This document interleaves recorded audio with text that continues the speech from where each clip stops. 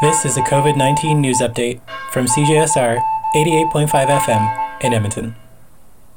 Hey there, active Transpo fans. The 102 Avenida das Bicicletas will be reconnected by the end of April. EPCOR will widen both the existing sidewalk on the north side of 102 Avenida and the east side of the 116th Street sidewalk.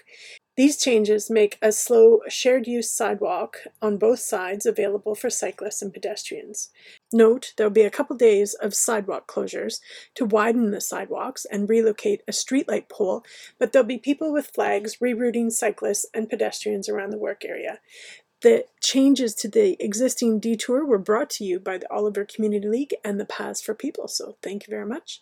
And if you're interested in or have something to say about active transportation in Edmonton, City Council's Urban Planning Committee is discussing a report on April 26 regarding how active transportation and public transportation user accommodation happens during construction disruptions. So maybe check that out. For CJSR, this is Carly Coleman.